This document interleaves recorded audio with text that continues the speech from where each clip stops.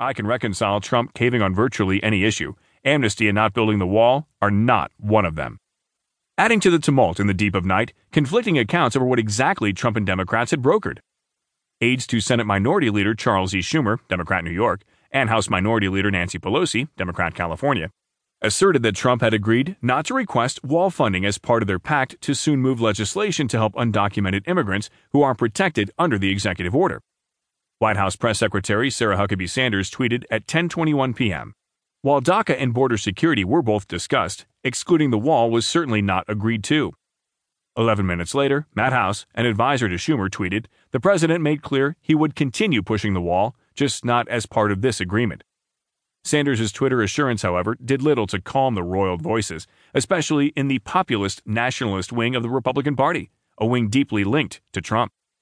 Deep state wins, huge loss for #MAGA, Fox Business anchor Lou Dobbs tweeted, alluding to Trump's Make America Great Again campaign slogan.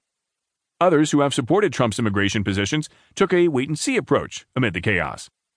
My sense is that he told Chuck and Nancy what they wanted to hear, and they heard what they wanted to hear. I think there could be some mischief-making on the part of Schumer since the White House is walking it back, said Mark Krikorian, an immigration hardliner who runs the Center for Immigration Studies, in an interview.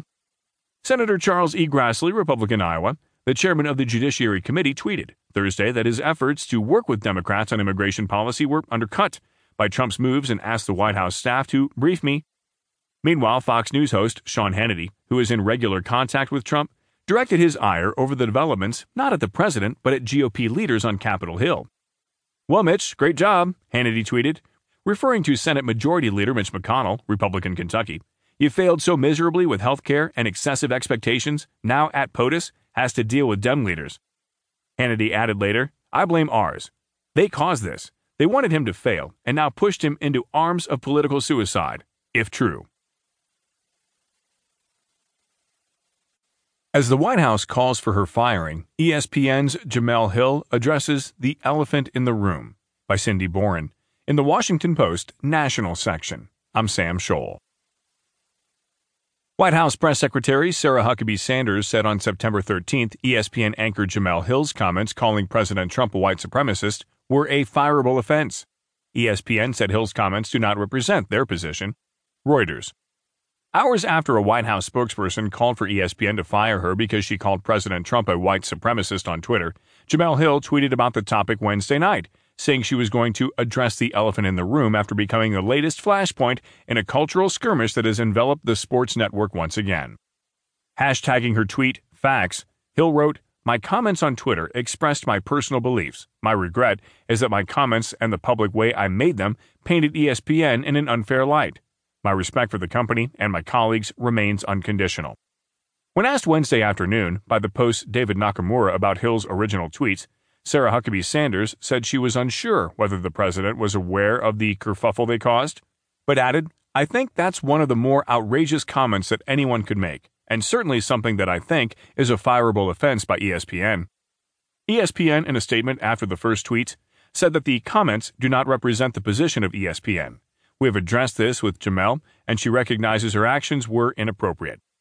Hill, who is the co-host with Michael Smith of the network's signature SportsCenter franchise at 6 p.m. Eastern Daylight Time, was on the air Tuesday and Wednesday as the tweets were drawing loud reaction across the political spectrum, with some pointing out that the network fired Curt Schilling in April 2016 from its baseball broadcast and accusing the network of pushing an increasingly liberal agenda, especially after Robert Lee was removed from the broadcast of a University of Virginia football game. The topic came up on Fox News' Tucker Carlson Tonight and Fox and Friends on Wednesday night. Schilling fired away at Hill, telling Sean Hannity, "Jemele Hill has always been a racist. The things that she says, the things that she does, I don't have a problem with the fact that Jemele Hill is racist, that ESPN's Bomani Jones is racist, and Colin Kaepernick knelt for a lie, and that Disney and ESPN, who they own, supports liberal racism." Those two words were heard often last winter when the network removed Sage Steele from its NBA Countdown show, prompting cries that it was because of her presence at the center of social media flaps involving NFL anthem protests and airport immigration protests. There were suggestions that she move to Fox News, with the Daily Beast calling her a right-wing favorite, and with Clay Travis describing her as a prominent conservative voice. Steele now appears on SportsCenter AM, and she described how she feels to the Post's Dan Stein.